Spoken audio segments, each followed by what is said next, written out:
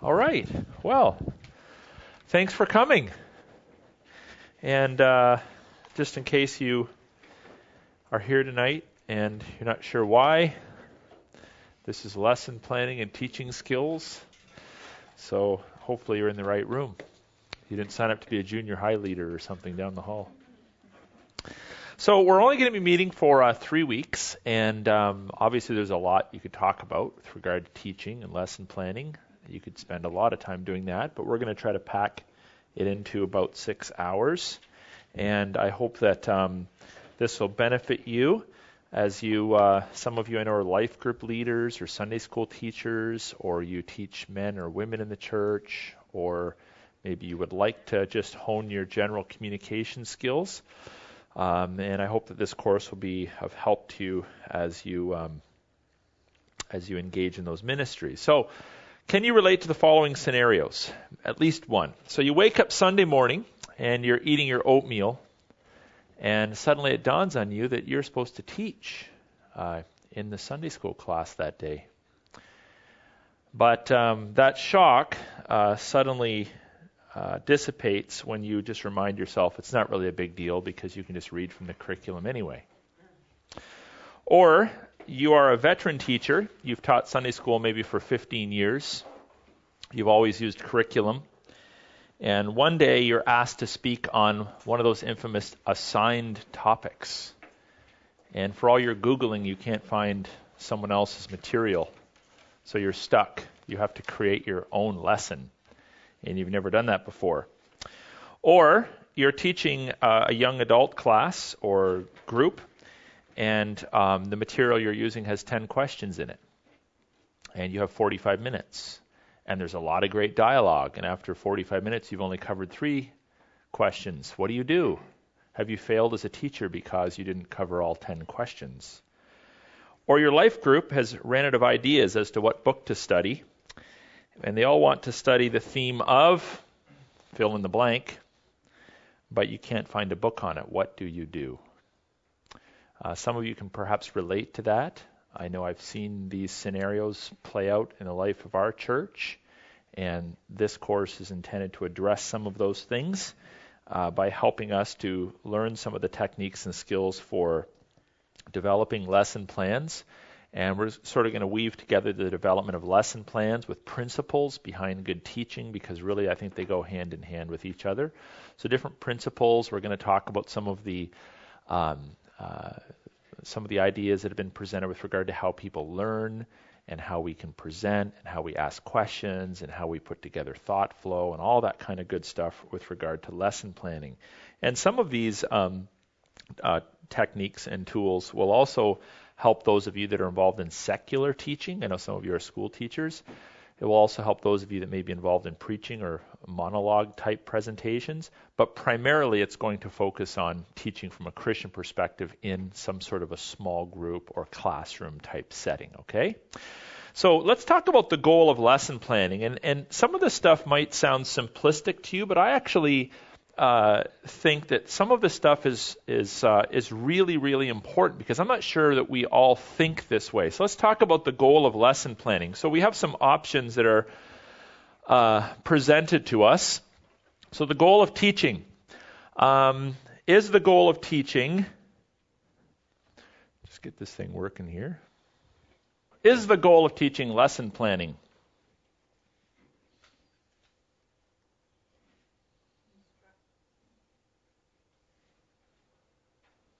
Yes or no? No. So that answers, whether you know it or not, that answers the scenario. If I can't get through all my questions, does it really matter? No. Because the goal of teaching is not to get through your lesson. I want to say that again.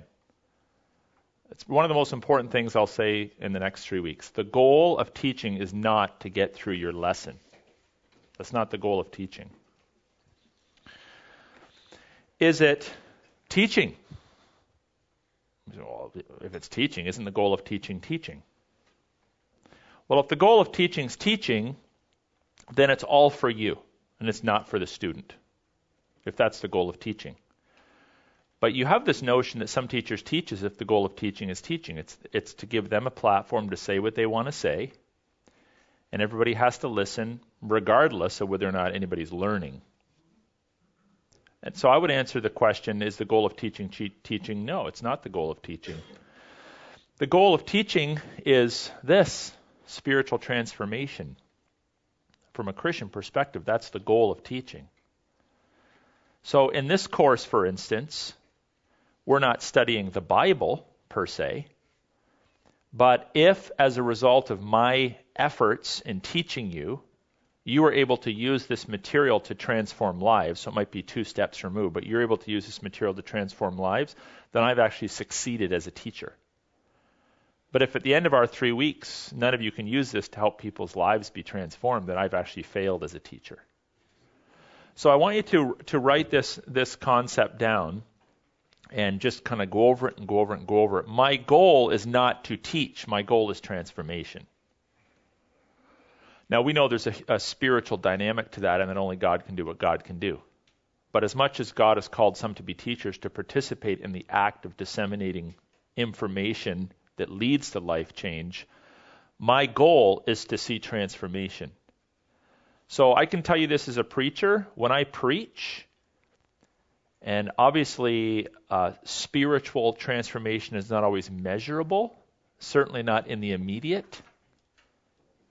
But when I preach and I look back over maybe 6 months of preaching or years of preaching, if I can't see that people's lives have been transformed through the preaching, then I'm not a good preacher.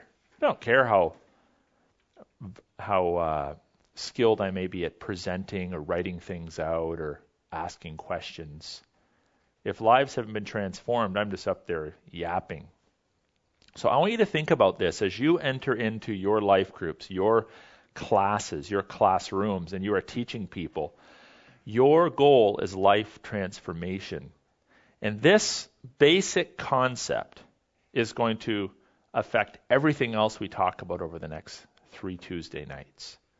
So I'm going to approach this from a learner-oriented perspective.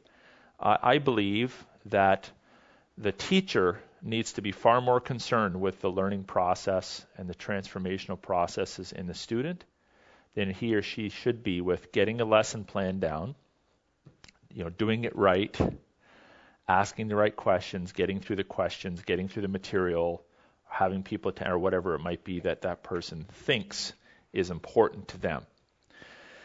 So what is the goal of lesson planning? My goal is spiritual transformation. So think about this. Lesson planning aids in teaching. Lesson planning, we said no, that's not the goal of it, but lesson planning is important insofar as it aids in teaching. We said teaching's not the goal, but teaching is important insofar as it leads to spiritual transformation. So that's the 3-step sequence. We plan so that we can teach, so that we can see lives transformed. But we don't stop at the first step, and we don't stop at the second step. We want to go all the way to the 3rd step. We lesson plan so that we can teach, so that we can see lives transformed.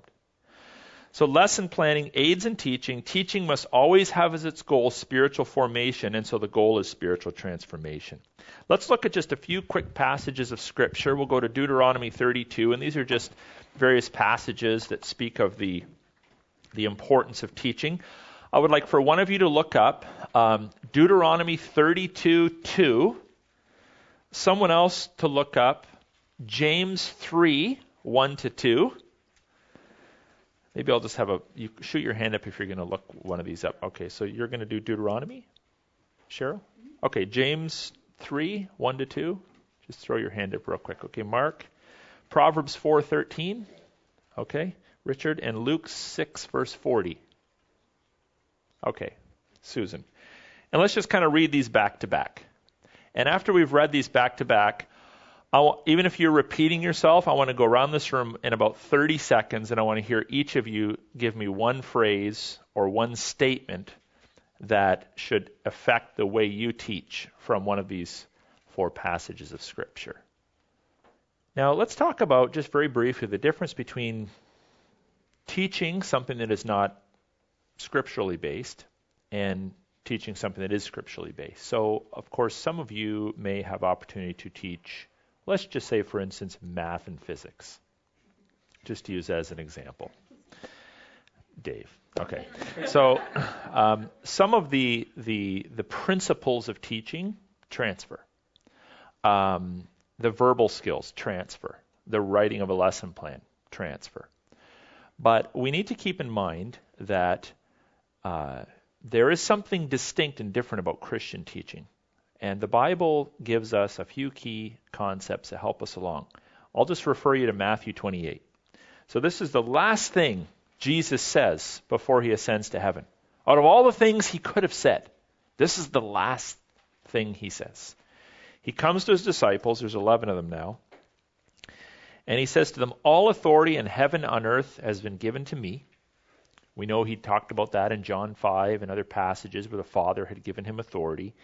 Go therefore and make disciples of all nations, baptizing them in the name of the Father, the Son, and the Holy Spirit, teaching them to obey all things that I have commanded you, and behold, I'm with you always to the end of the age.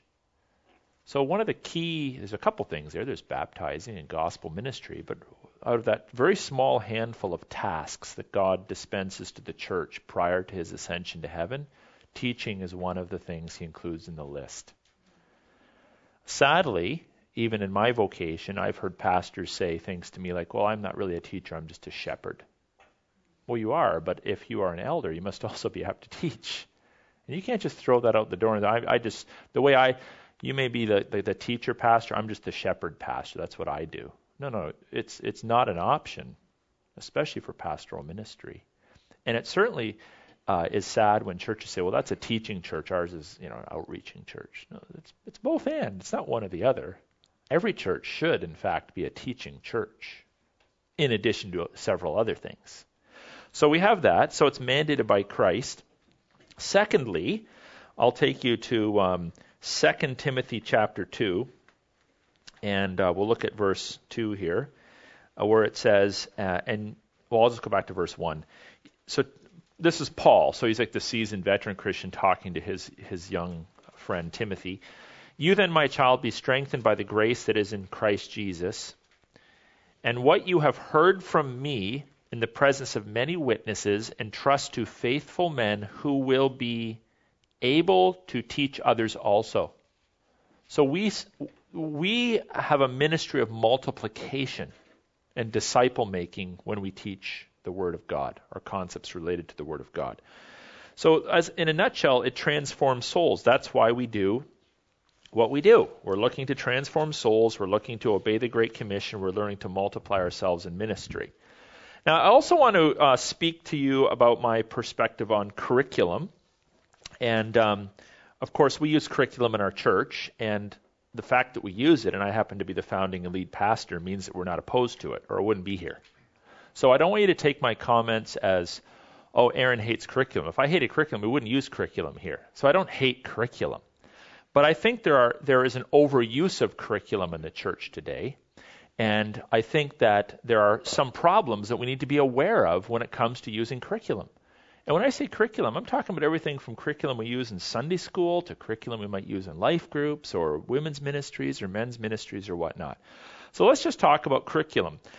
There's a couple positives, of course, to curriculum, which we should recognize and be thankful for. The first is that it's quick and available. Curriculum is quick and it's available. And when you're doing a lot of teaching and people are busy and someone has done good work in putting together curriculum, that's a plus. And I'm thankful for that. Secondly, it's usually very professional. I mean, everything's there. You have your anecdotes, maybe you have your illustrations, you have your scripture passages, you have some great questions and so forth and so on. And those are definitely, among other things, benefits to using curriculum. But there's also downsides to using curriculum. I mean, one of the downsides to using curriculum, which is minor compared to the rest that I'm going to share, is it is expensive. You're paying for someone else's labor. You're paying for someone else's work, and so there's an expense attached to it. Especially if you were in maybe a lower economic country or a part of the city that struggled economically, and you were forming a church and starting life groups and everybody had to buy a $20 book. That might be a little tough, it's expensive. Secondly, it just simply doesn't address all issues. It doesn't address all issues. And I don't know about you, but when I teach, I want to teach something that's sort of at that point in my life on my soul or on my mind or somehow something that I'm thinking about. And you probably pick up on that when I preach on Sundays, is that in large part, I get to pick what I preach on, and I preach things that I'm sort of thinking a lot about or want to think about. And in just using someone else's curriculum, it may not cover some of the thoughts or passages of Scripture or ideas that I think are ripe to be discussed. The next negative is that because curriculum is published by publishing houses, it has to have broad appeal to be financially worthwhile. And when it has broad appeal, what often happens is that it may be suitable for your church context and your denominational distinctives and your beliefs on a macro level, but it may never, ever allow you to deal with your distinctives because it's trying to appeal to the broadest common denominator. So let me give you an example of this, or a little bit of an illustration. So we would consider ourselves the broadest umbrella that we are under, Christianity, right? But then there's another umbrella. It's a little smaller. Protestantism. Protestantism. Then there's another umbrella, evangelical. Not all Christians are Protestants. Not all Protestants are evangelical. Then there's another umbrella. We are Reformed. And then there's another umbrella. We are Baptistic. And then there's another umbrella. These aren't really denominational titles, but we are, contemporary, outreach-oriented. I mean, not all Baptists are those things. So you sort of bring it right down to your church. Well, publishing companies are not going to write stuff for this group. It's not big enough of a market.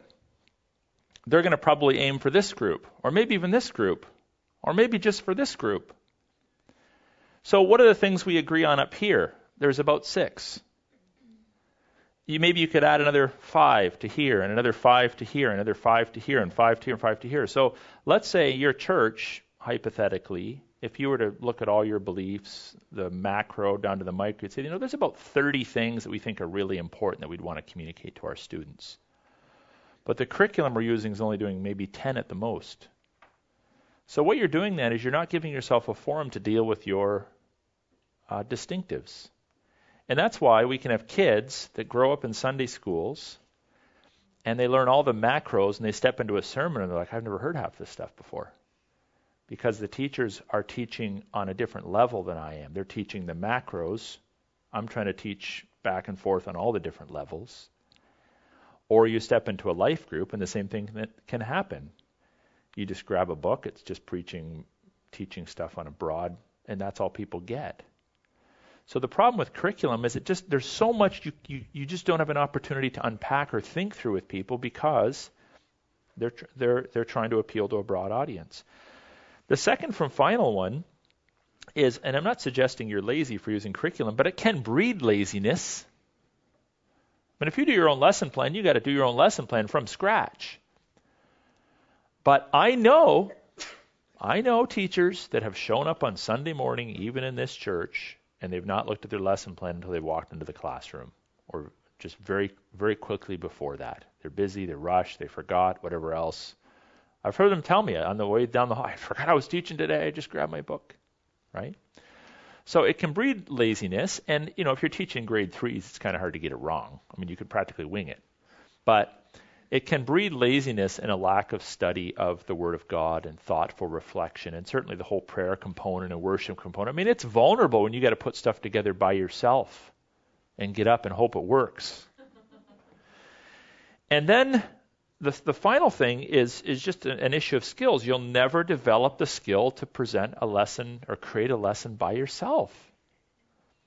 And that's a historic skill. It's only been in the last, I'm going to say, less than 100 years that curriculum was even invented. So before that, the church bumped along for 2,000 years and people had to make up their own stuff. When I say make it up, I mean obviously they're studying the Word of God. But in our culture, people could spend their whole lives teaching in a Sunday school or a life group and never know how to actually put together their own lesson. And I think the benefits then of being able to put together your own lesson have spin-off effects and being able to share your faith on the fly with people because you're used to studying and dialoguing and kind of being quick on your feet, answering questions your kids have, because those are always like ad hoc lessons, right? And all these other skills that we have where we're trying to communicate with people flow from the ability to learn to think on your feet and learn to look at the Word of God and pull it apart for yourself and develop those observation skills and put it into some sort of a presentable package and so forth and so on. It all flows, or all of these aspects of life benefit when we know how to put together a good lesson on our own. So we're not going to say no more lessons from someone else in this church, but I would like to see a greater number of people feeling empowered and equipped to be able to put together stuff by themselves.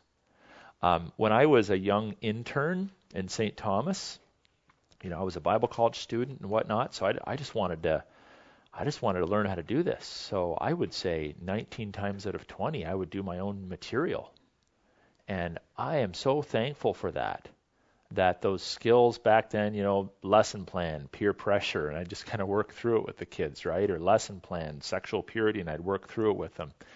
Those skills helped me to develop teaching skills, preaching skills, communication skills, strategic planning skills. All those skills in large part stemmed from just my desire to want to put together my own material. And very, very, very rarely did I use someone else's material. I just didn't have a need for it, and I wasn't interested in doing it. It didn't reflect my soul at the moment. I wanted to do my own stuff. So let's talk then about the whole idea of being student-oriented. Now, by the way, I out of the corner of my eye, I think I saw one or two hands go up at some point. Does someone have a question or a comment? Maybe I was just... Oh, okay. Oh, okay. Good. Was there someone else? No? Okay. If I miss you, just interrupt me. Don't feel bad about it. So what I want to talk about is goals. So again, this is some background stuff, but some goals that every good teacher should nail down. Now these come from Bruce Wilkinson's book. How many of you have read Bruce Wilkinson's book or heard of it, The 7 Laws of a Learner? Does that sound familiar? Okay, Deb, Glenn, Cynthia, it looks like. Excellent material, Christian guy, great educator, has put together this book called 7 Laws of the Learner. It's sort of a timeless book. It might be 20, 25 years old by now, but it's a timeless book. And when you read it, it's kind of like, yeah, this is another eureka moment, but it's kind of simple at the same time. It's basic, but it's like, why didn't I think of that? It's basic stuff. And whenever I've taught courses on teaching, and I haven't done it for a long time, but whenever I've done this kind of material, I've tried to cover at least some of the concepts that are contained within his material. So basically, the book 7 Laws of the Learner, he's very much interested in a teacher developing their craft with the learner in mind. So let's say, Richard is the proverbial learner, I'm the teacher. A lot of teachers go to teachers college and they learn all the things they're supposed to say, how they're supposed to stand, how they're supposed to craft things. And he basically says, okay, we need to do that, but make that the footnote. Make the heading the primary task. Think about this person. How can I equip this person to learn? And if you can lock in and make that your primary goal, then it's amazing how your teaching will be transformed by that. Think about that person first and you second. Instead of, how do I put it together and present it, regardless of whether people hear or not. So here are the 7 laws. He goes so far as to call them laws, not just principles, that people need to take into consideration. So the first is, number 1, be learner-oriented. This means that the teacher, you can write this down, the teacher is responsible for the student to learn. So if you think James 3:1 is intimidating, you can throw that principle into the mix. You're a teacher, you walk into class on a Sunday morning or life group. How many of us think about that? It's actually my job to help you learn. If you don't learn, it's not, well, you're a dunce, you failed, you weren't paying attention, you were sleeping, you didn't get enough sleep the night before. It's my fault. A good teacher takes responsibility for the learning processes of the student. And he goes as far as to say, if my students don't learn, I have not taught. So I'm up here teaching a course on teaching, and as I'm doing it, I'm teaching you. It's kind of intimidating, actually. But if you go to here, I didn't learn anything tonight, I didn't do my job. So that's lesson number 1. Lesson or law number 2 is be expectation oriented. Be expectation oriented. Michelle, did you not get a handout? No? Okay, I can give you a handout. I just noticed you. Anybody else? Oh, sorry, Tim. I don't want you to have to strain your hand there too much. Just fill in the blanks. Anybody else need a sheet? Okay. So be expectation oriented. Here's the idea. Expect the students to excel and achieve. I'm going to say that again. Expect the students to excel and achieve. So let me rant for a little bit. When I was a Bible college professor, one of the things that would drive me nuts, because I'd already been exposed to this, and I thought, man, this makes a lot of sense, is thinking back to professors I had, or guys I taught with, that would say, okay, we talk about how you grade. Grading is a subjective science. At least when it comes to this kind of stuff that I was grading, like essays and, longhand questions, maybe a little different in math, it's either right or wrong. But with, with anything in the arts or theology, there's a subjectivity. You present a paper to me, and 30 other students present a paper, and you're, okay, how do I grade this? And you come up with a rubric to kind of give you a bit of a weighting system, but there's still subjectivity to it. So the mindset, it's amazing how the mindset of the professor affects the ultimate grade. So we would have guys say, okay, my perspective is everybody starts off in my head as an 80 student. So I just assume everybody's an 80 student. If I read your paper and you exceed my expectations, you go up from there. If I read your paper and you don't meet my expectations, you go down from there. So the basic assumption is we start with 80 and we go up or we go down. Or there would be guys that would teach, and their idea was, I'm gonna work these students hard. I'm a professor. I got a PhD or whatever. Nobody's perfect, so there's absolutely nobody in my class will ever get an A.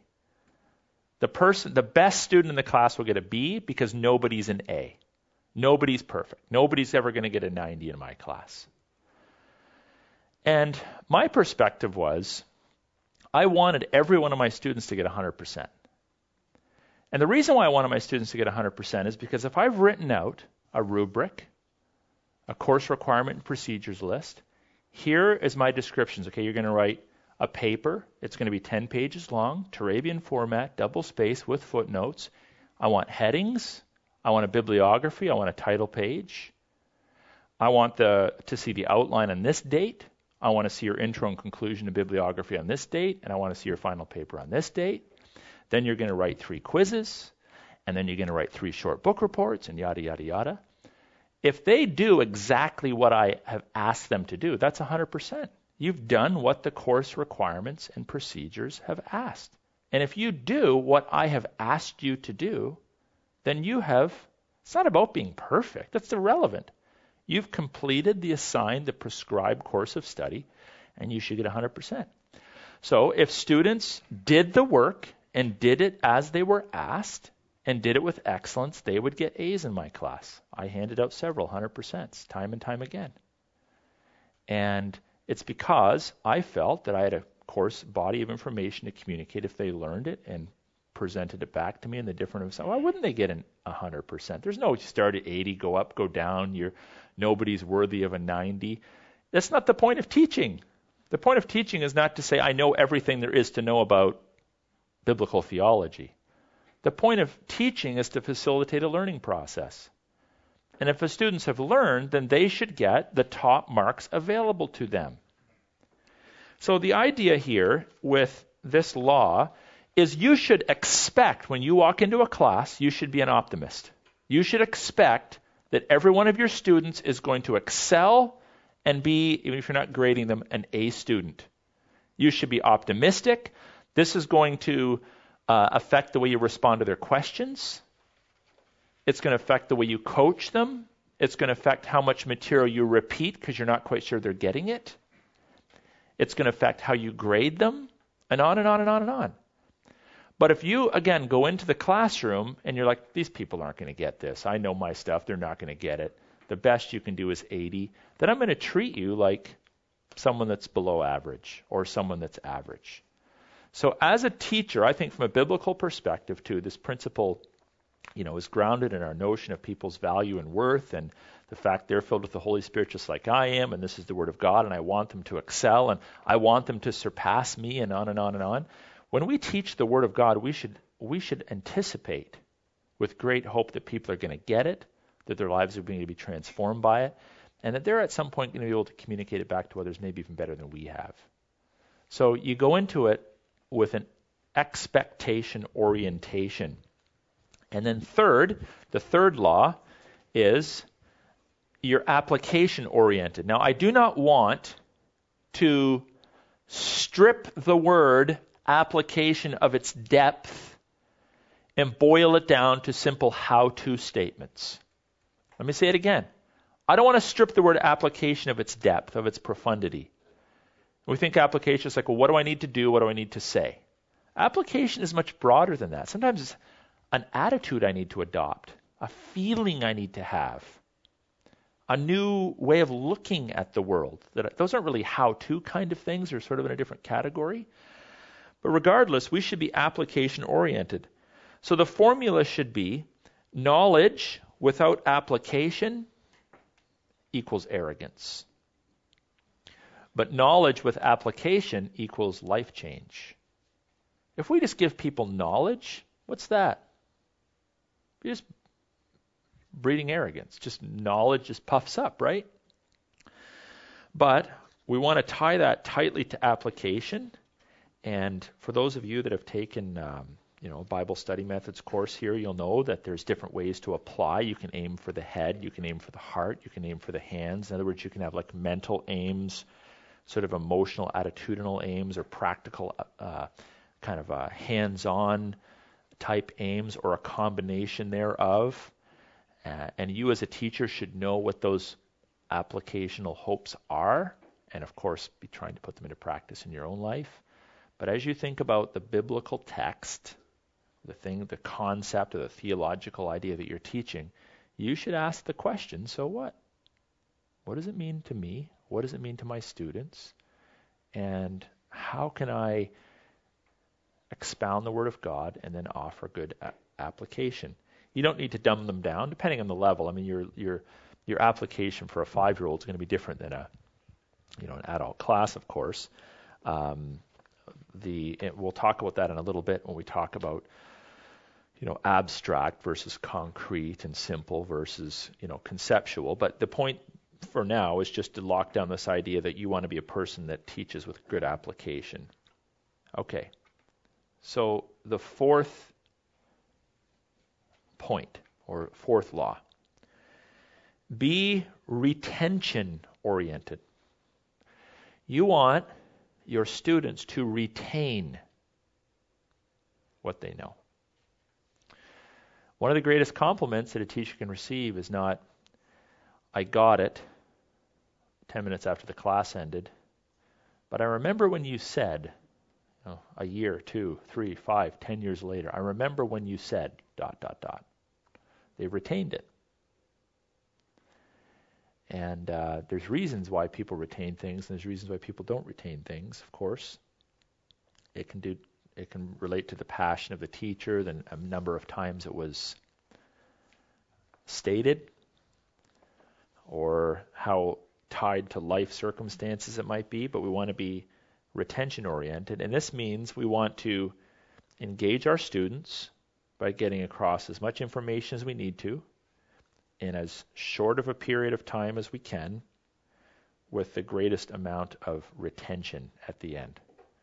So that means you might have to jump up and down and wave your hands in front of little kids, or bring balloons or teddy bears, or paint and throw it around the room, or whatever you need to do. Again, you vary the mode depending on your audience, but you need to lock it down, get their attention. Number 5 is be need-oriented. Now you might think, well, isn't need the same as application? Well, I mean, needs lead to application, but being need-oriented means that you will study your students. Now, if it's a class you're teaching all the time, you're going to study their personalities and their habits and how they relate to other students. But you can actually do this walking into a class with having not met anybody, because chances are you're dealing with a demographic slice. So you know, okay, I don't know who any of these people's names. I'm just showing up. I'm showing up on campus or in a class, but I know they're probably all going to be between 18 and 25, and they speak English, and they're Christians. Okay, well, that's going to kind of narrow the field as to how you're going to communicate with them. Or they're going to be a bunch of atheists. That's going to narrow the field as to how you're going to communicate with them. So being need-oriented means studying students, seizing their attention, and satisfying their needs. As we get into the nuts and bolts of lesson planning, we're going to show you how this takes place, but your minds are probably already spinning a little bit. Seizing their attention. You don't walk in, okay, kids, open your Bibles to John chapter 4, and we're going to be reading from verses 8 to 5. And you don't generally do that. You have, hey, how's everybody's week? Tell me about your day. Do you have any prayer requests? Or let me tell you a story. Or you bring up a prop, or whatever it might be. You'll notice when I preach, hey, everybody, just open your Bibles, John chapter 3. There's some remarks or illustrations or something that are made, or questions that are made. I try to vary the method. But there's something that happens before you look to the Word of God in my sermons. And it's usually about 5 to 10 minutes before you look to the Word of God. Because I want you to orient yourself to my voice.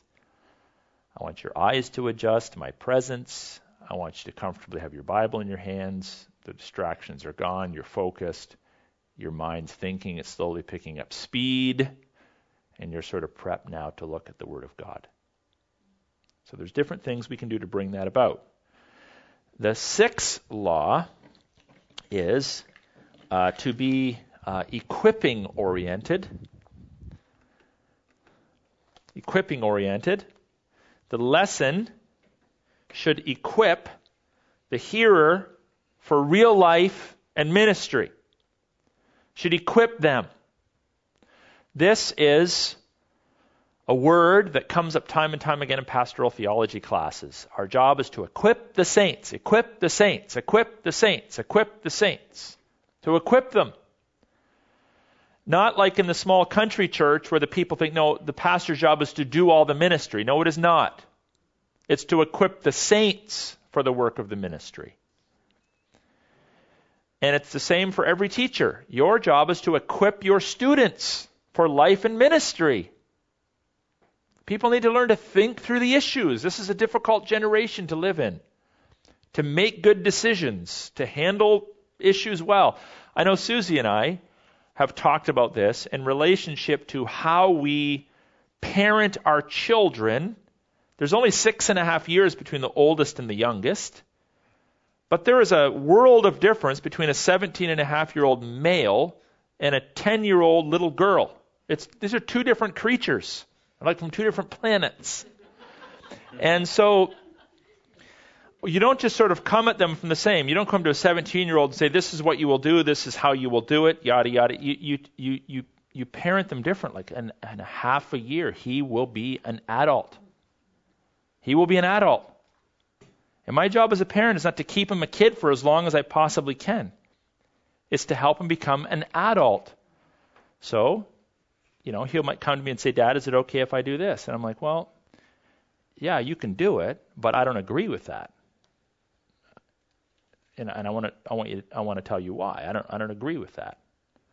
Or, here's what I'm going to be doing. I said, well, maybe you should be doing this. You got homework and work and all this stuff to balance, and sometimes 17-and-a-half-year-old males don't balance things very well. The Russells know. They get 17-and-a-half-year-old male.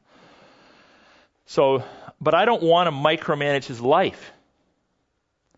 But I will micromanage a 10-and-a-half-year-old girl's life a lot more.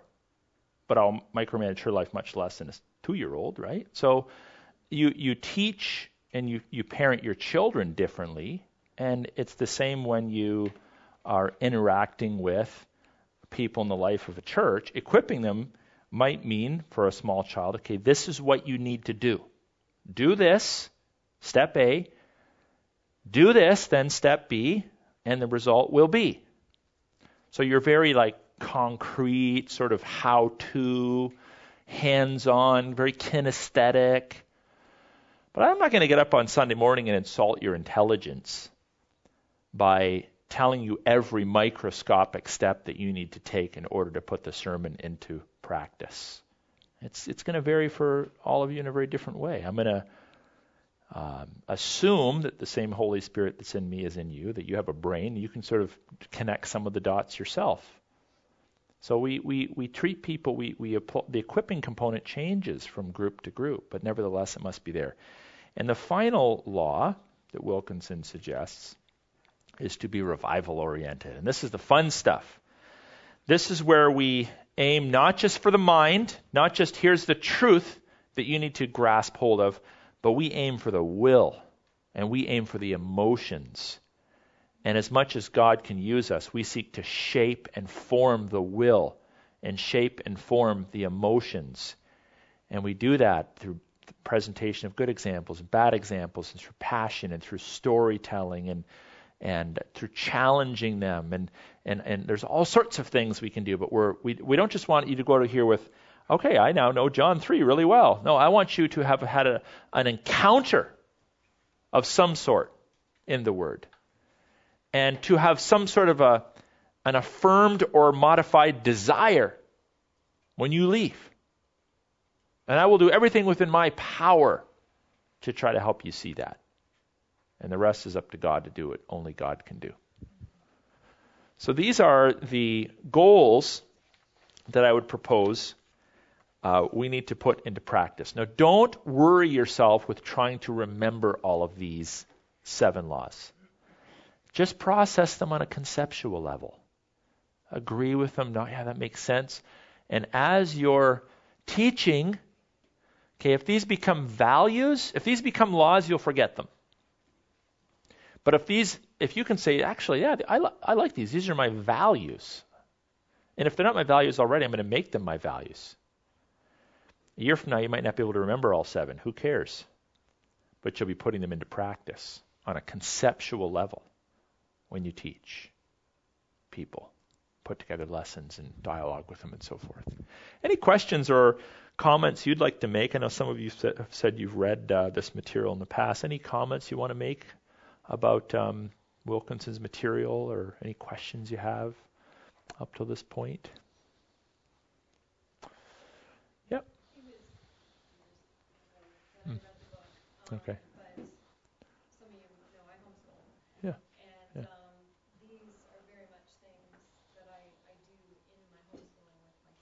Good. Mm.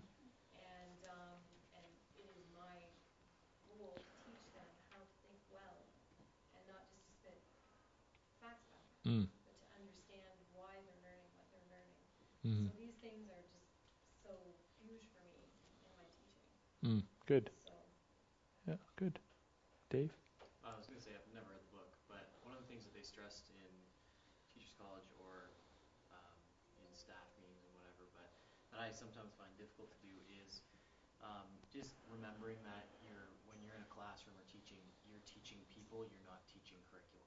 Mm. And there's a Yeah, huge distinction between for sure. And a lot of the times you do get caught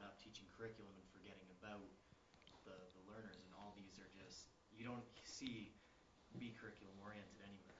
Yeah. It's about expecting things of your students, learning or basically teaching the student as opposed to teaching whatever you have to teach. Mm. I couldn't agree more. I remember being in college, seminary, and you'd receive an outline, something like this, and the prof's up there, and then someone asks a question, he goes off on a bunny trail. And all the really square students are like, "Oh, I stay on the notes, and I got to get through the material."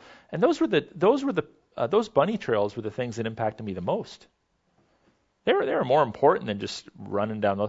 It's not like this list of points that you're trying to work through in a lesson plan is somehow divine. And I remember the professors that I enjoyed the most were the ones, they had a plan in place. They were moving in a certain direction. But the bunny trails flowed out of the dialogue and the camaraderie with the students. And they were like some very profound sort of off-the-cuff moments that were very spiritually transformative in my own life. And so when I have taught, I've tried to balance the two. I mean, I don't want to falsely advertise. This is a course on teaching skills, and we're just going to talk about 17-and-a-half-year-old males. But I don't want to falsely advertise what I've said this course is or what a teaching plan is. But I think the offshoots, the little balloons that come out the side, the comment boxes, the stories, the dialogue, they can be very transformative for people and get people really thinking about things and digesting them. My kids have had a teacher, Maranatha. His name is Mr. Gagne. He's for a young teacher. They talk about him all the time because he's always telling stories about his life and what he's been doing and yada yada. And maybe a real square person is always wasting his time. He shouldn't be talking about his kids in class, or he just went to Mexico and officiated his sister's wedding. That's not what we pay him for. But you know what? Because he does that, the kids listen to him and they have a camaraderie with him. He's still their teacher. He's not their buddy. He's their teacher. But that dialogue, a lot of feedback. That's what Mr. Gagne said. There's just that. We all know too, if people sort of are attracted to you on some level or like you, they're more apt to be taught by you. If you're just a stale regurgitator of information, what's that? You still might benefit, but on a much lesser level. So let's not underestimate the power of ethos, of the dynamic, the culture that a teacher can create in a room to help facilitate student learning and a culture of learning and thoughtfulness. I think that's very important. Any other comments you might want to share? It's good stuff. Let's talk about us.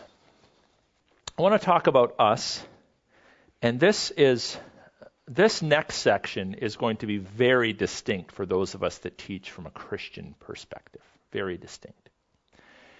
And this is under the heading of, am I being transformed as a teacher? Am I being transformed as a teacher?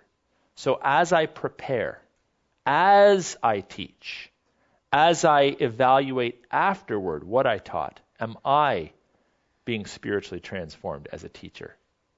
So while we can talk about the need for wanting to see our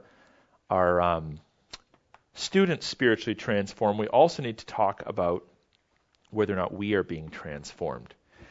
So let's get into this, and then we'll just get into maybe the first point or so, and then we'll take a little bit of a break and then come back at it. So am I being transformed as a teacher? The first thing I wanted to chat with you a little bit about is the whole idea of encountering God in the preparation. I think this is very, very important. Encountering God in the preparation. You want to understand the content. You want to understand the context. You want to get to a point where you can put it together in a sequential, presentable way. You toss in your illustrations, your group exercises, whatever it is you're wanting to do. But the fundamental question is, if you're going to teach the Word of God, have you encountered God in the text? How do we position ourselves for that? I'll share 3 or 4 things. Encountering God in the text is and must involve dying to self. If it doesn't involve dying to self, then what's going to come across is arrogance, pride, control at times, trying to control the classroom, frustration. when the students aren't behaving in the way they should be behaving, especially if it's young ones. Dying to self. As you're studying the Word of God, one of the key things God wants to see take place in us is death to self. So there needs to be a humble confrontation with God's Word as we read Scripture and study it in preparation for the text. Secondly, as I've been emphasizing in our current sermon series, and even to some degree different times over the past year, this whole idea of finding life in Christ. Are we finding life in Christ? Are we finding life in Christ? Is this Christianity or churchianity for us? We needn't devaluate the importance of community in the church, fellowship. I like you people. We have a good time together. We share stories. Some of us have vacationed together, or been in life groups, or known each other for a long time, or our kids are friends, or we have a special bond. That's important. Being part of a church family is important, but more important than our relationship is our life in Christ. Do we have life in Christ? And this is very important for us to be growing in that. It's going to be reflected in how we communicate. Third, meditation and reflection. I've said this before. What's the difference between Eastern meditation as promoted by Eastern religions and biblical meditation? Their view of meditation would be emptying your mind. Biblical meditation is filling it. Excellent. You guys all hear that? Emptying the mind versus filling it. So the one method, you get your hands out and you just empty your mind. That's supposed to somehow cure you. The Bible advocates meditation. Read the first Psalm.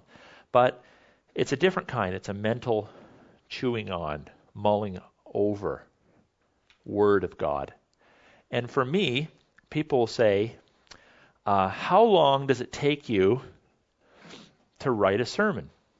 I don't know. If you asked me that 20 years ago, I could have told you hands down 10 hours, 12 hours. Hands down, 10, 12 hours. Without question, 10, 12 hours. Every week, 10, 12 hours. Write a sermon. Now if you ask me, I don't even know. Because I'm not sure what that really means. I'm thinking about it. I'm doing other stuff. I'm mulling it over. I'm writing some things down. I'm going to do something else. I'm, coming back, jotting some stuff down. I'm, studying it's here, there, it's everywhere. I don't know. A lifetime, I guess, to write a sermon. Because I have found, there has to be a base level of competency in understanding Scripture. And that's why, especially for young preachers or teachers, you just got to spend an awful lot of time exegeting the text. I don't have to do that much anymore. Because when I open the Bible, I understand it, for the most part, right off the hop. And then what I do is, as I digest it, I want to understand this part a little more, so I'll study out a word, or I'll bounce around this concept or cross-reference it. But I'm not at a point in my life where I have to go word by word through the text and exegete it. I just know it, right? Because I've studied it a lot. So at this point in my ministry, I probably spend less time studying the text than I do studying the church. And less time studying the text than I do mentally trying to digest the implications of the text for my own life and the implications of the text for the life of our church. And when I say implications, I'm not just talking about the how-tos. I'm talking about the profundity, the complexity, the depth of the theological richness in a text. So that's an exercise in meditation, and it doesn't happen overnight. But it's something that I've committed myself to, meditation and reflection upon a text, which I think makes preaching and teaching a whole lot better than if you're just raw exegesis, throw it into an outline and just sort of feed it to people line by line, line by line. So just being a thoughtful person, I guess, is what I'm trying to express there. And fourth, living a life of prayer and praise. I don't actually think prayer and praise are different, but one tends to be, maybe more associated with song, and the other more with request. But I think prayer and praise really are one and the same. Having a worship life with the Lord and allowing God to touch your heart and to find joy in Him, these are the kinds of things that are going to assist you in the task of growing as a teacher and being able to unpack the Word of God for people, because it's going to flow from the richness of a relationship that you have with the Lord. And by the way, if you are a teacher, you are wearing a big target. A big target. The devil is going to want to pick on you. That's soft language. Remember years ago, remember the Far Side comics? Remember the Far Side? They're pretty funny. And there's the one I won't forget is this deer that's standing in the forest. Do you remember that, Allison? And it has like a series of concentric circles on its side, like red, white, red, white, red, white. And the caption is, "That's a heck of a birthmark." It's like a big target on the side of this deer. And, in many ways, we wear that target. Because if you are going to stand up before people or sit before people or whatever it is and help them to understand the Word of God and apply it to life, do you think the devil's going to like that? No, he's going to want to discourage you and pick on you, and he's going to want to make you think that you stink at it, or make you think you're really good at it when maybe you're not, or he's going to play with your pride or play with your self-esteem, or he's going to present you with temptation to take you out of the mix, out of ministry. You need to be aware of that if you're going to expound the Word of God to people and teach it, you are engaged in an act of spiritual warfare. And if you're not praying and praising, and again, we're never going to be perfect. We're always going to have down days and down weeks, maybe down months. But if you're not seeking to grow, if you're not like the real deal that actually loves the Lord and is seeking to foster that, and all you are is just the talking head that's regurgitating something you studied that week out of a commentary, you're not going to last very long. Even if you last a long time, you're not going to be effective. So I just really encourage you to be growing in your walk with the Lord and bathing it in prayer and praise as you are preparing for the act of teaching. Well, let's pause there. We're actually going to spend a little bit of time in prayer. We'll just hand these out. We'll take a few minutes to pray. You can pray individually or in pairs or maybe triplets. Okay. So we're talking about being transformed as a teacher. So encountering God in preparation, that's hands down number one. Second thing is my Bible knowledge increasing? I did not say, is it perfect? Is it complete? Is it on the level of your supervisor, whatever it might be? I'm just saying, is my Bible knowledge increasing? I think a mark of a good teacher is you're always learning, right? So we've heard this kind of these kinds of principles batted around, that a teacher is first a learner, that kind of thing. And I think that's very true, that you may have a depth of knowledge that may sustain you for teaching youngsters for years and years and years, to the point you wouldn't even necessarily have to open the Bible. You're so far ahead of them, you wouldn't have to. But it can easily become stagnant. And most of you are also going to have opportunities at times to teach people that are maybe asking some complex questions, or time changes, so you got to apply it differently. So are you increasing your understanding of God's Word? And I'm going to suggest there's a couple aspects to that. The first is Bible knowledge, Bible content. And the second is theology. What's the difference? We talk about increasing in Bible content and theology. What's the difference? Theology talking more about general,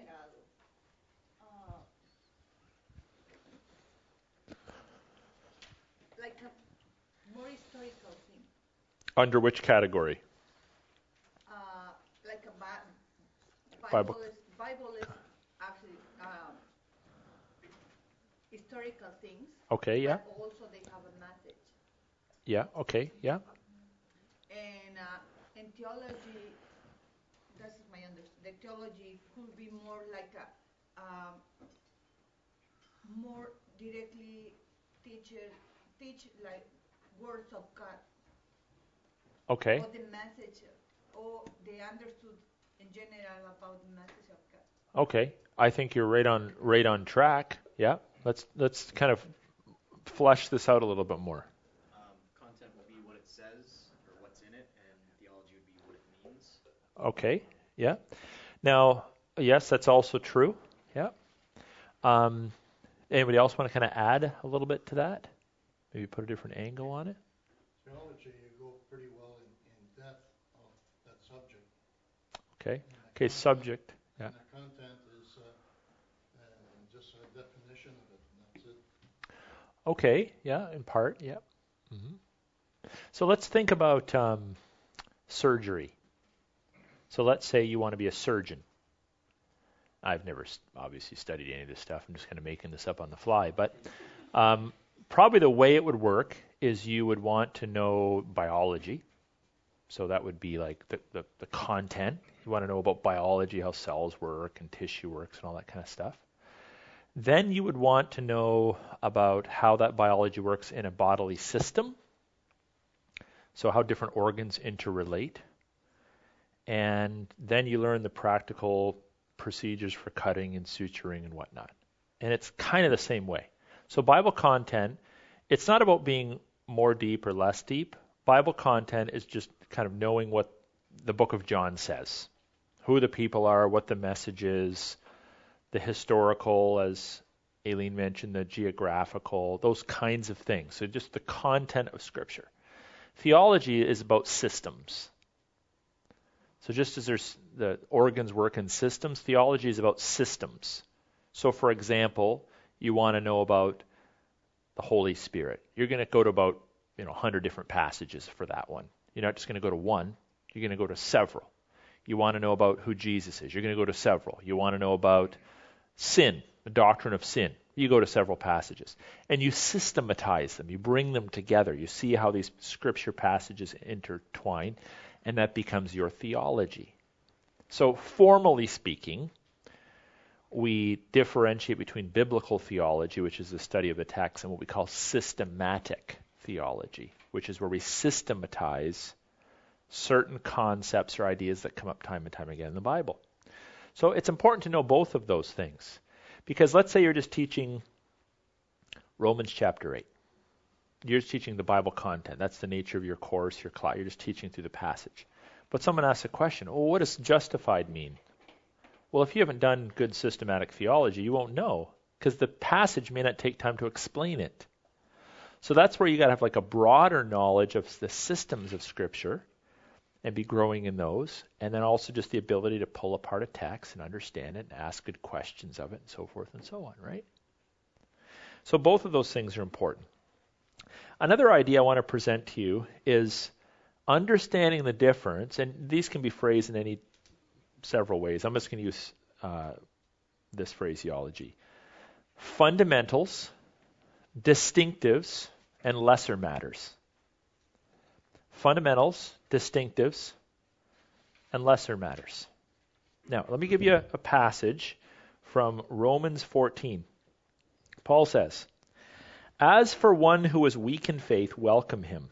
But do not quarrel over opinions. One person believes he may eat anything, while the weak person eats only vegetables. Let not the one who eats despise the one who abstains, and let not the one who abstains pass judgment on the one who eats, for God has welcomed him. Who are you to pass judgment on the servant of another?"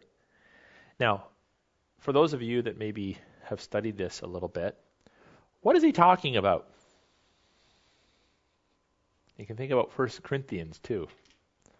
What's this whole eating vegetable stuff and opinions and don't quarrel? Like, how does that relate to faith? Like, we don't sit there, hey, did you eat vegetables today? Why or why not? But this is the conversation that's being had here. So what is this about? What's the background to this dispute? Sacrifice to idols. Okay, so because we have an early church with people coming from different religious backgrounds, and food has an association in some of those religions with idolatry, food, believe it or not, became a contentious issue. What's on the menu was a contentious issue in some of the early churches. Paul said, don't dispute about stuff like that. Okay, now keep that in mind. That's Romans 14. Let's see what the same writer has to say in Galatians chapter 1, verse 8. We'll back up to verse 7. We'll go back up to verse 6.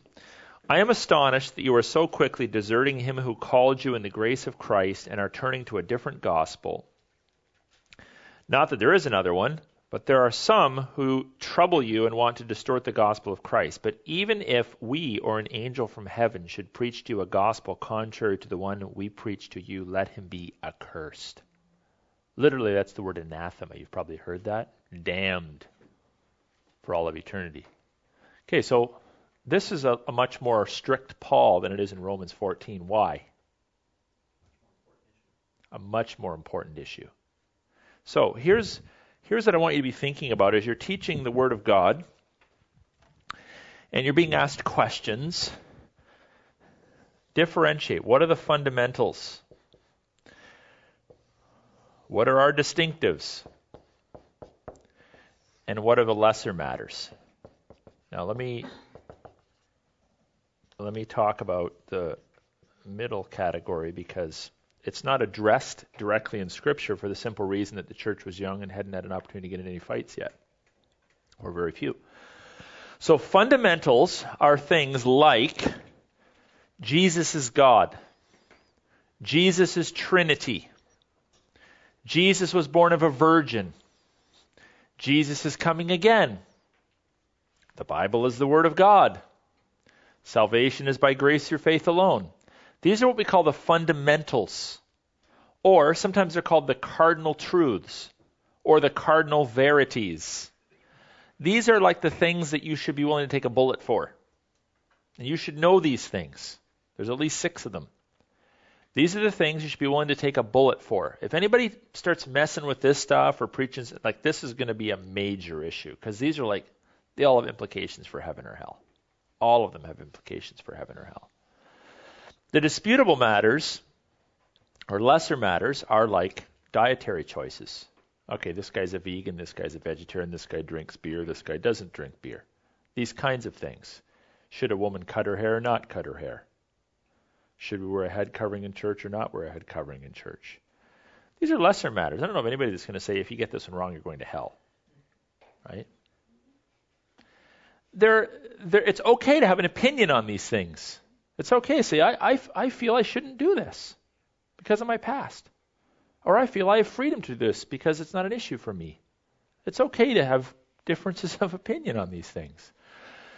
The distinctives are generally tied to historical disputes that would make it difficult for us to have warm fellowship if we couldn't agree on them. So these would include things like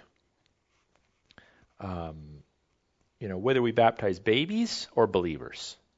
It's not a heaven or hell issue, but it's kind of hard to have warm fellowship if we don't agree on that. Whether females can be pastor elders in the church or whether they can't be. It's kind of hard not to agree on that one and have warm fellowship because it affects leadership in the life of a church. These are the kinds of things that are important for us to have conversations about, whether we believe you can lose your salvation or whether God eternally secures us. There will be people who believe they have lost their salvation that will be in heaven. And they're going to be surprised that they can't. I figured I'd throw that one in there just to clarify in case you weren't sure where I stood. But these are like what we would call sometimes denominational distinctives. Now, we're not a denomination, never have been. We're not part of a denomination. But the point is we're part of a cluster of churches, an association of churches that has certain beliefs in common. But even in our churches, in our fellowship, there's a lot of differences on this ring. And there's even some in here you're not sure what ring they fall into. So the point being is that when you're teaching and preaching the Bible, you should kind of know what you pick a fight on, what you feel really convicted about, that it's part of our church identity. Nope, we drew a line in the sand on this one. We believe this to be true. And the stuff where there's, room for opinion on it, differences of opinion. But a lot of people they don't understand these 3 categories, and so they think having conversations about whether, there's a hell or not, that's sort of up for grabs. No, it's not. It's not up for grabs here. You can ask questions about it. We can have dialogue about it. But if you're a teacher in this church, you need to know we stand on a particular side of a line on that one, and that's what you're expected to teach and defend, right? So these are sort of just different categories. It helps us to understand, and we teach all of these things. I don't have any problem touching on any one of these things. I think they're all teachable points. But we need to tip our students off in some way, shape, or form as to their level of importance. So we don't want people thinking, we take a stand on contemporary music. We only do a modern form of contemporary music. But you can't be a Christian if you don't do that. That's a fundamental. No, it's not. So we may say that's important to us, and we do that at the church. There's some missional reasons why our music is as it is, or why we spend money on missionaries like we do. But we're not going to badmouth another church because they choose to take a different angle on that. But we will badmouth other churches that mess with the fundamentals, because Paul did that. So these are important things for us to think about. And then, with regard to Bible knowledge, are we connecting the dots between truth and practice?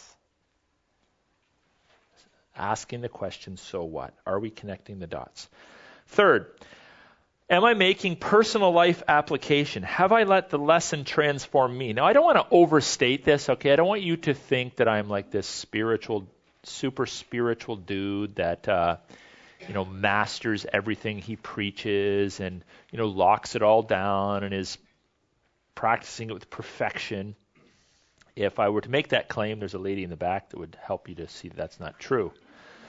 But I will say this. I have a personal commitment that I desire to see and allow whatever I preach and teach to wash over me first, as it relates to the Word of God.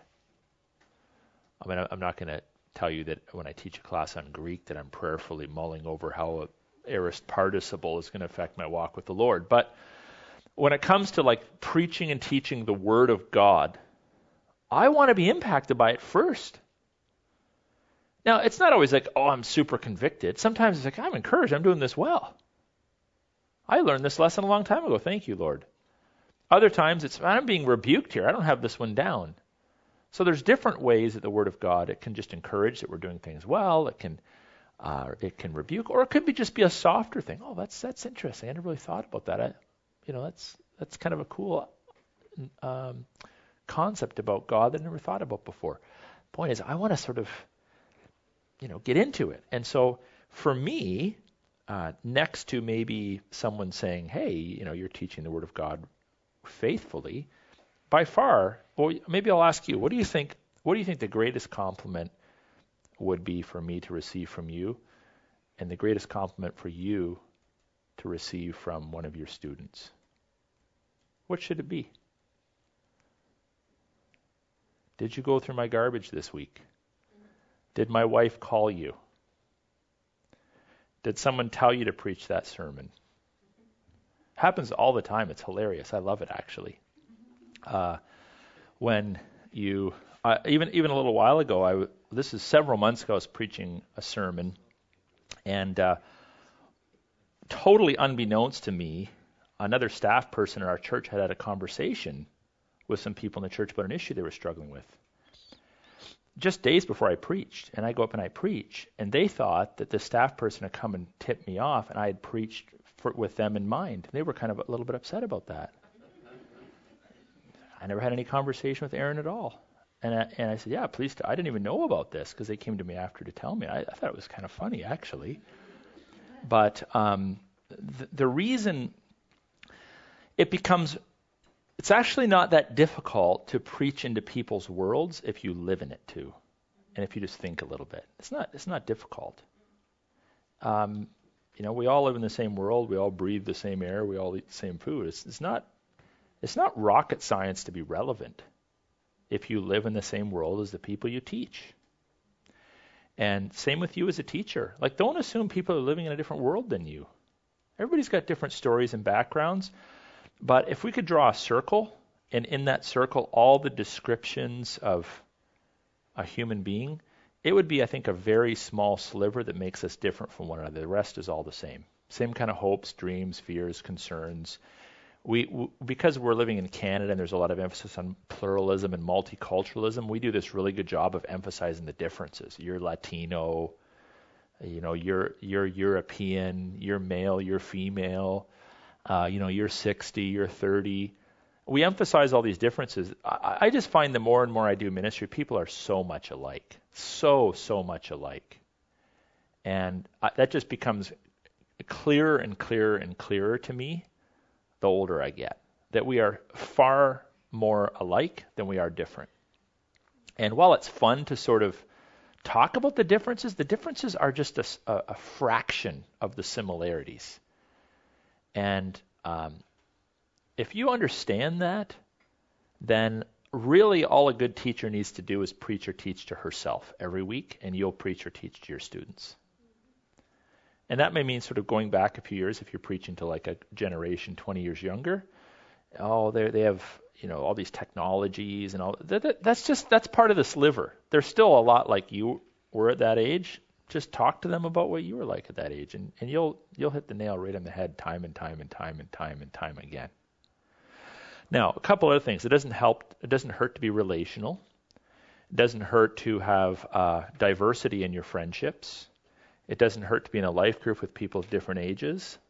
It doesn't hurt to have cross-generational relationships. It doesn't hurt to actually do some things outside of the church, spend time with unbelievers. All of these things will help you to see what people are going through in case you forgot, and just preach into their world. So the greatest compliment for me is, in some way, shape, or form, you preached into my life. The next one is, am I tapping into my creativity and imagination? I think we as evangelicals have started to realize that the arts and creativity and imagination are actually God-given. It took us a long time to move beyond propositionalism.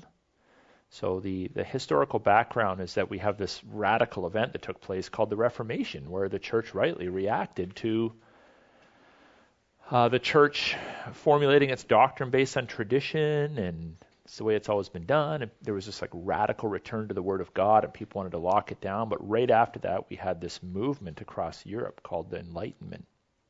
And the Enlightenment was like a philosophical movement that basically preached and taught that truth and that which was right could be attained by rational processes. So this is the rise of science. Science is a rational discipline. And there was this heavy emphasis on figuring things out. And that led into like the Industrial Revolution and the rise of evolutionary science and all that kind of stuff. This movement of with a heavy emphasis on the rational. We can figure it out. We can figure out the origin of the world, the meaning of life. And religion started to sort of be pushed to the side. And those that retained the label of Christianity, many of them became liberals, especially in Germany. And so then in the 1800s, we have this rise of liberalism among the German churches, and the German theologians started preaching the Bible isn't true because, we can't find this manuscript, and they're applying the scientific method to it, which isn't supposed to be applied to the Bible, and they couldn't figure out the answer to their questions. And so people started teaching that the Bible wasn't true, and then that flowed into the social gospel right into the 1960s and whatnot. And as evangelicals fought back, they decided, let's fight rationalism with rationalism.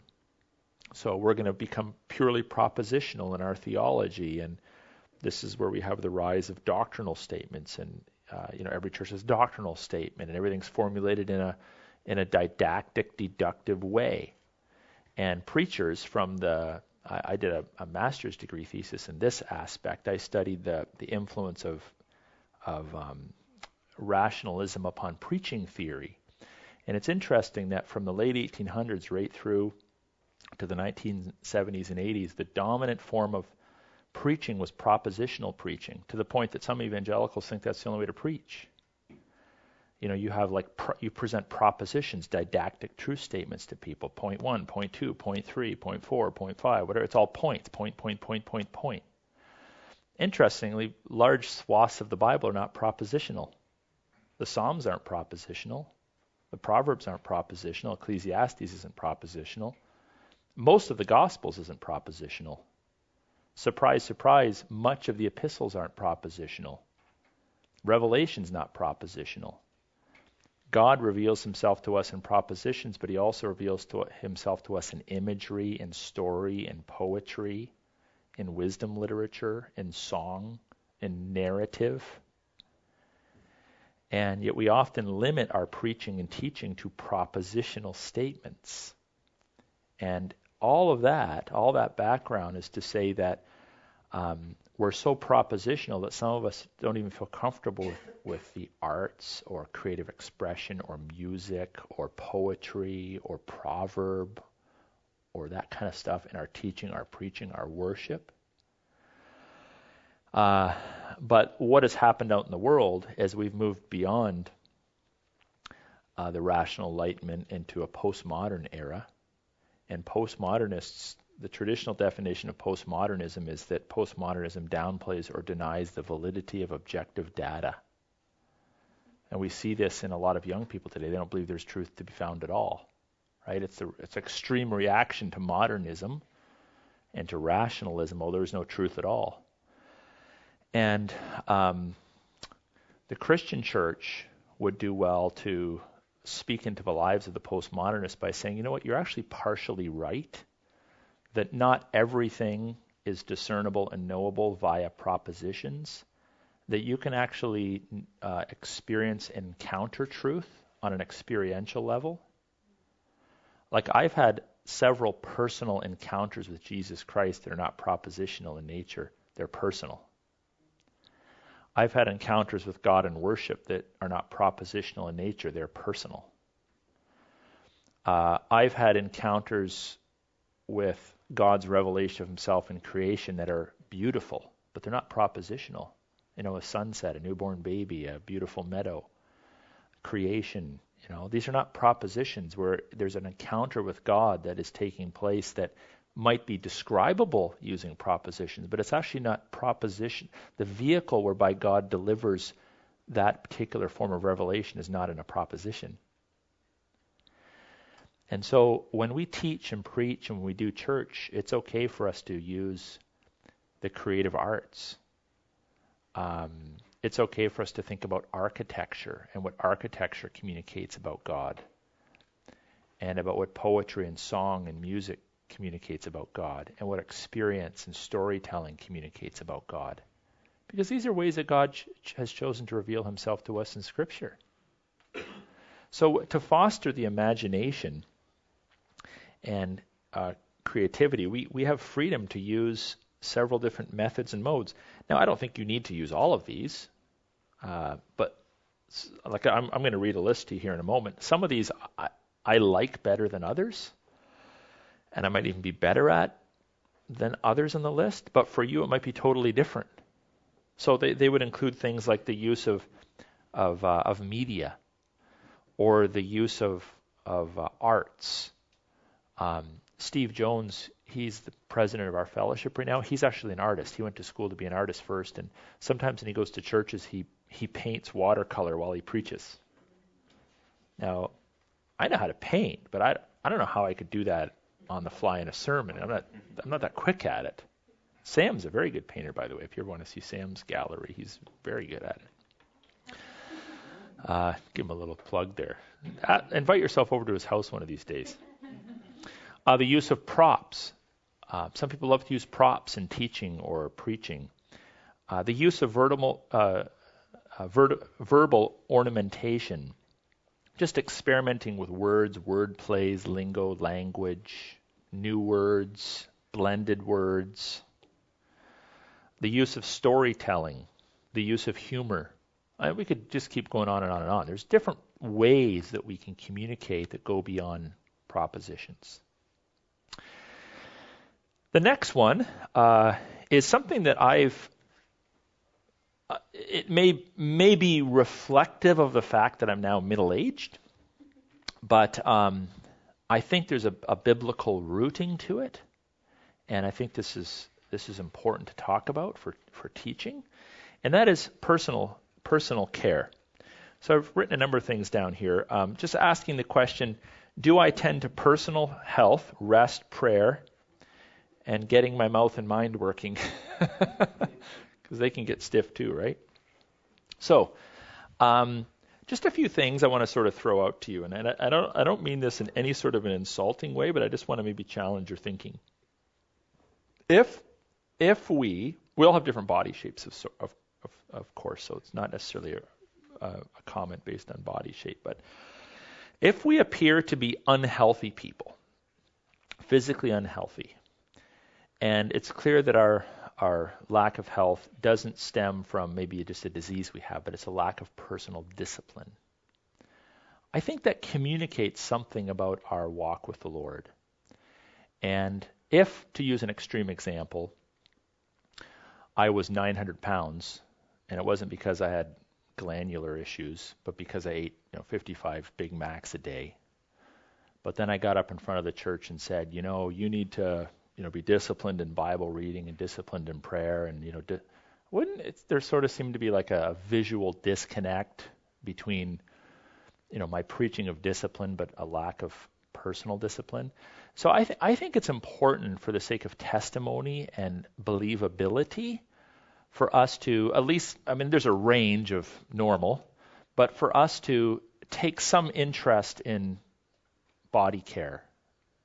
It doesn't mean that our bodies need to be more important to us than our souls, but I personally would find it difficult to sit in a church under the leadership of a pastor that was outside of the range of normal when it comes to physical discipline. And some of you may say that's weird, but I would have a really hard time with that, because I would automatically connect. If this guy is not disciplined in his body care, is he really as disciplined as he says he is in spiritual matters? So I think there needs to be some attention paid to that. And I'll make an additional comment to that. If you are a missionary, and if you're going to be an effective Christian witness in this world, you need to be one starting like now. If you're a missionary in this country, meaning that you have an awareness of culture, we live in a fitness-oriented culture. It's part of our culture. It's not always been that way. But in our culture, fitness is kind of important. And we might say, well, in certain senses, it's become people's gods. Yeah, I get that. But to be culturally relevant, to speak into people's lives, you need to sort of be aware of the values of culture too. And I think culture, on some level rightly, has said, look, we want to take care of ourselves. And so for you to be a believable teacher, preacher, minister to, especially if you're teaching in context for their unbeliever, you need to sort of realize that this is important to people. And they may find you less than believable if you don't take care of yourself. Secondly, just as a very practical reality, I find preaching extremely physically fatiguing. You can ask my wife, especially if I'm doing like Saturday night to Sunday morning, I don't know what it is. Like I think I'm reasonably physically fit, and I can work my butt off and anything physical hour after hour after hour, week after week. Like I can build stuff and tear stuff apart, but man, you put me up there and preach, and I feel like I've worked like an 80-hour week all at once. And I think there's adrenaline to that. There's a physiology to that. There's also a spiritual dimension to that. Your mind is like running on 8 cylinders from the time you show up till the time you leave, like 5-6 hours later. You're talking to people. You're looking around. You're processing. There's a spiritual dynamic. You're worshiping, and so. I think the act of teaching where there's back and forth and pauses, I don't find as physically exhausting, but it still is somewhat physically exhausting. So to take care of your body gives you more gas in the tank to be a good teacher. So this would include things like, especially if you're teaching on a Sunday, like don't stay up till midnight on Saturday night. I try to go to bed a little earlier on Saturday night because I know I'm going to wake up earlier on Sunday morning. So making sure that you have proper rest. You can preach and teach a lot better with 8 hours than 5. So taking care of your rest, like saying, teaching is so important to me, I'm going to go to bed early. I'm going to not watch the movie tonight. I'm going to not stay up. I'm going to go to bed because I want to be my best for my students in the morning or the evening or whenever it is you're doing your thing. Another thing that helps me is prayer, leading into and during the act of teaching and preaching. There's a few ways that works for me. So let's take preaching, for example, on Sunday mornings. So typically what I would do is while I'm worshiping, I am genuinely trying to engage in worship. It might seem like a no-brainer, but I'm deliberately trying. I don't want my worship to start when I start preaching. I believe worship is an act of preaching, preaching is an act of worship too. But I want to truly engage with God in the song and prayer and testimony or whatever it is that's taking place. And I will ask, it varies week to week. I might say, God, I'm feeling tired today. Like, give me an extra measure of strength. Or my mind feels foggy. Give me clarity. Or give me humility. Or, I don't have this one down, but I still feel I need to preach it. Go beyond me. Or whatever it might be. Those are the kind of things, you're looking over at me up front on Sunday. Those are the kind of things that I'm praying. Now and sometimes there's something that takes place in the middle of a sermon that is carnal. Or like I have a sinful thought all of a sudden. Or someone looks at me in a certain way and I momentarily despise them for that. Or I have a moment of pride or something like that. And I'm just preaching away, you don't even notice it, but I'll often just in my head, like, Lord, take that from me. That's gross. And just kind of move through it. And I think in teaching and preaching, we have to be willing to do that, like on the fly. And it's not one of those prayers that starts with "Dear God" and ends with, "In Jesus' name, amen." It's just a real, quick prayer. But I think that's really important for us to be in tune to what's going on in our lives as we're teaching and communicating God's word. And then, very practically, some of you may know I might have shared this with some of you before, and you're probably just going to think it's really stupid, but it works for me. And it's just based upon just a little theory I have, and that is that being able to teach and preach, what we're going to communicate should be on paper. The essence of what we're going to communicate should be on paper. But I think that you have to be able to develop the skill of speaking on your feet, answering questions and dialoguing with people. And I think a large part of that involves the memory. If you don't have a good memory, then, and there's different kinds of memory. Like, I don't have a good memory for dates and details. My wife will say, "Hey, remember when we went there?" No, I have no recollection of that. But I will remember concepts. Like, I just lock, if I hear them once, I'll remember concepts, and I just lock those down.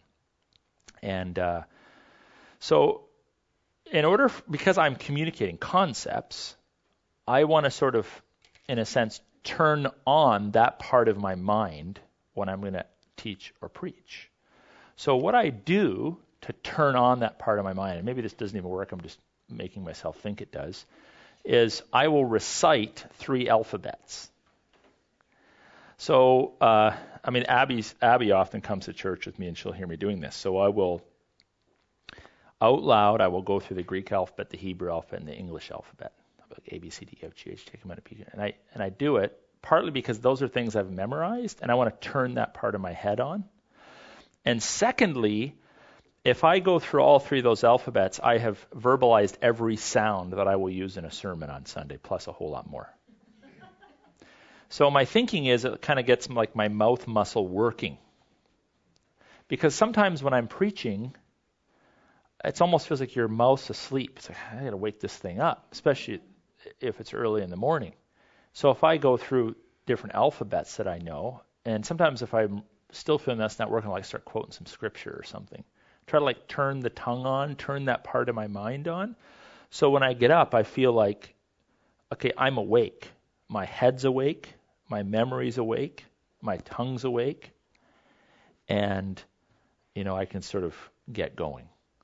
So those are like little things that no one ever taught me that stuff. I just stumbled across it, and it works for me. And if it works for you to help you along, and it probably makes you think I'm kind of weird, but those are the little tricks that just help me in preaching and teaching. I also drink a lot of water before I preach because I find that preaching, if you're going to preach with a good voice, you got to bring the air up through your vocal cords and out your mouth. I used to preach in my mouth like this, and then I realized I got to preach out of my throat. And in order to preach out of your throat, you use a lot more air, which means you're blowing out more steam. That's why preachers have a lot of hot air, right? Yeah. So I think I lose a lot of water when I preach. And so I hydrate, and I still feel like, man, I think I got to go chug down a gallon of water or something afterwards, right? Another little tip is you shouldn't drink caffeinated beverages, especially with creams and stuff in them, before you publicly speak. Now, I will say this, that I actually do that now, but I didn't probably the first 600 to 650 times I preached. I do it now, but I try not to do it within an hour and a half of when I'm actually preaching. So if I get up and if I have to preach at, let's say, so the service gets going at 9:30, I don't think it would be rare that I would ever have a caffeinated beverage after 7:30. So there's a good 2 hours in there because I don't want it to mess with my vocal cords and stuff. And so those are just different things, being attentive to your diet and your overall health is something that I try to commit myself to, because I don't want my lack of physical discipline or desire to stay up and watch another movie to make me less than I should be, because I take very seriously God's calling to expound his word to his people.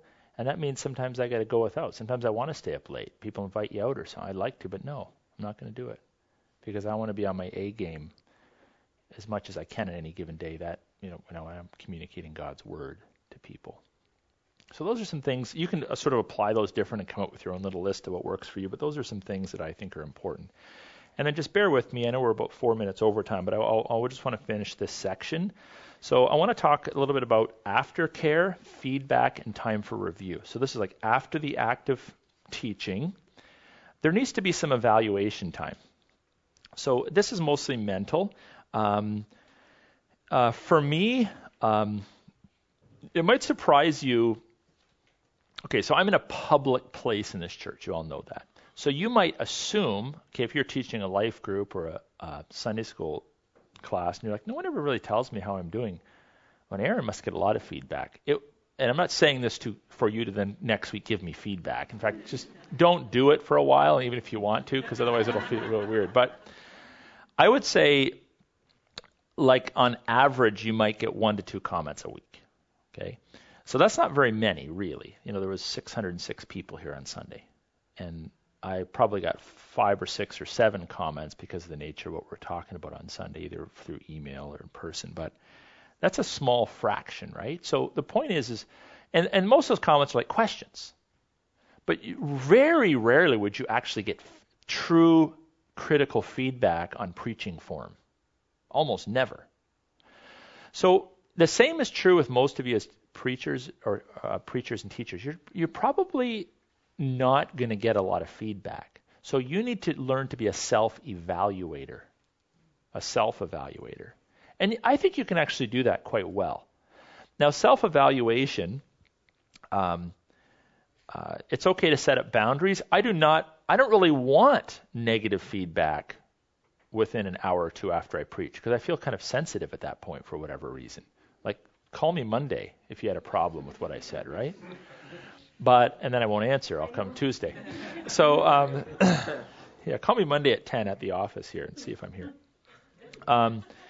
So getting feedback is important, but those of you, by the way, that are listening to preachers and teachers, don't give them feedback right away. It's too sensitive. Let them have a little bit of time out of the gates before you give that. But you should look for feedback, but make sure you're looking for it for the right reasons, because you can look for feedback to sort of stroke the ego. You can look for feedback to sort of feel good about yourself. And you just have to know yourself and know when you're going down that trail and stop and turn around. At the same time, we live out our lives in the context of a community, so we need some feedback. Like, is what I'm doing, is this working? Or am I totally missing the mark? And obviously, if you're married, your spouse can be a good source of feedback. Or if you're co-teaching, the co-teacher, you can get together and say, hey, I would really like for you to tell me rightly or wrongly how you think I'm doing.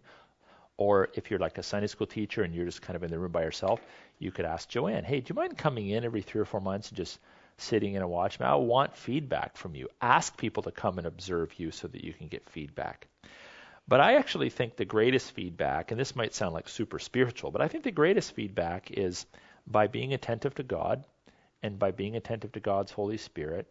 And He is maybe not week to week, but He over the long haul will create within you a sense, a strong sense, a discerning sense as to whether what you're doing is bearing fruit or not.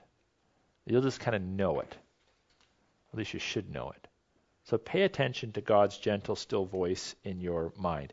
Very practically, review and reflect upon what you said, what you did, how you answered questions. I like to do that. Okay, let's say I'm down at the university and I'm doing a Q&A. You know what? I think next time I'm going to answer it this way, or I'm going to kind of approach it from this angle, or I was preaching that sermon and that kind of worked. I never thought about it. It was sort of off the cuff, but it worked. Or, I tried to do it. There's just no feedback, so I'm not going to do that again. Or, maybe I used too many big words, or I used too few big words. My language was a little bit dry or dead or stale. I need to sort of ornament it a little bit. These are the kind of evaluative comments that go through my head. And of course, I've preached a lot, but so you have a lot of other sermons to base it on. But just thinking through, not so much your lesson plan, because I actually don't go back very often and evaluate what I wrote. I evaluate what I preached. I don't go back very often and evaluate my lesson plans. I evaluate what I taught. And just being willing to be hard on yourself, but also gentle on yourself, finding that balance, and reviewing and reflecting and mulling over what you did. But don't do it for very long, okay? Because you might be a little bummed out, especially those of us that are like, high achievers. We can just sort of bum ourselves out. So just let God do what God does too. God can also use sort of a flat, stale sermon or lesson to impact people's lives. I believe that. And you can have like a really artistic, well-ornamented, strategic, well-thought-out lesson, and it just falls flat. So you just never know what God will do. I'll tell you a quick story. This is a story going back about probably 17 or 18 years. When I was pastoring at Campbell Baptist, I was preaching, I think on a Sunday morning or evening, I'm not sure. And in the middle of the sermon, this only happened to me maybe twice. I've preached many sermons where I'm like, this is just not working. But this sermon, I felt my face was going red. I felt like embarrassed that I was communicating so poorly. Like, it was just terrible. And I had to will myself into moving through it, because I felt this is just a rotten sermon. This is not coming together. I'm not getting the words out, and so forth and so on. And I was so embarrassed that when the service ended, I left the room, and I don't think anybody noticed, but I said, Susie, hey, let's just get going. And so literally, we didn't even stick around and talk to people. I just got in my car and left. I felt like humiliated. And my wife, she's an encouragement to me, but she doesn't make it a habit of giving me evaluative comments, right? It's not necessary. But that week, we're driving home, and she said, that is the best sermon you've ever preached. What? I was shocked. I thought she was playing with me or something. And I still felt like it was a horrible sermon. I still do, but that's just such a reminder to me that God can sometimes, do with something that's not that great things that are great. And So in all this lesson planning and stuff, let's not forget that God is in the mix, and this is a divine act when we teach and preach, okay?